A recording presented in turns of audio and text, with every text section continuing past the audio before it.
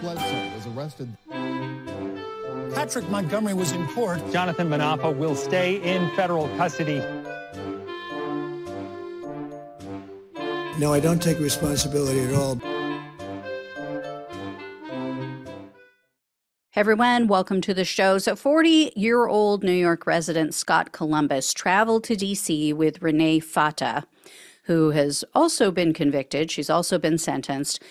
And just 3 minutes after the parliamentarian doors were busted open by the mob, Columbus and Fata were seen illegally entering on surveillance video.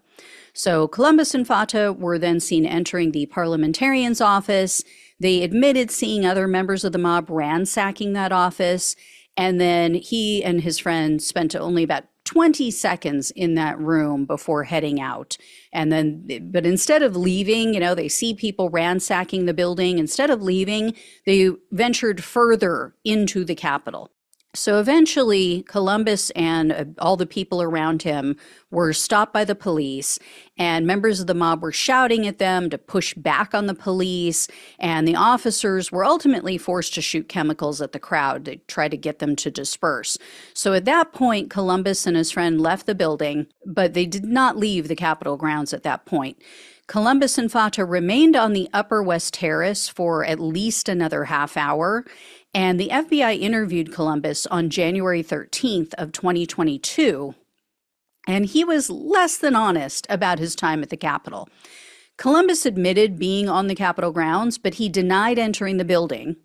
And then the agents warned him, it's a federal crime to lie to a law enforcement officer. And so then Columbus conceded that, yeah, I did enter, but then he tried to say he was pushed inside. So Columbus was arrested on June 5th of 2023, and he was charged with entering a restricted building or grounds, 2 counts of disorderly conduct, and parading or demonstrating in a Capitol.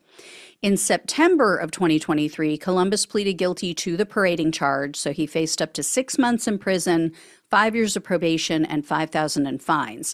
The government, however, requested a sentence of only 60 days of home confinement, 3 years of probation, and $500 in restitution.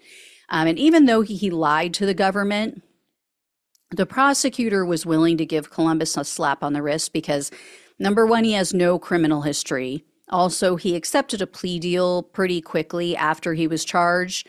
And in the sentencing memo to the court, Columbus' attorney said Columbus is autistic and he's been diagnosed as paranoid schizophrenic and also someone with anxiety and depression.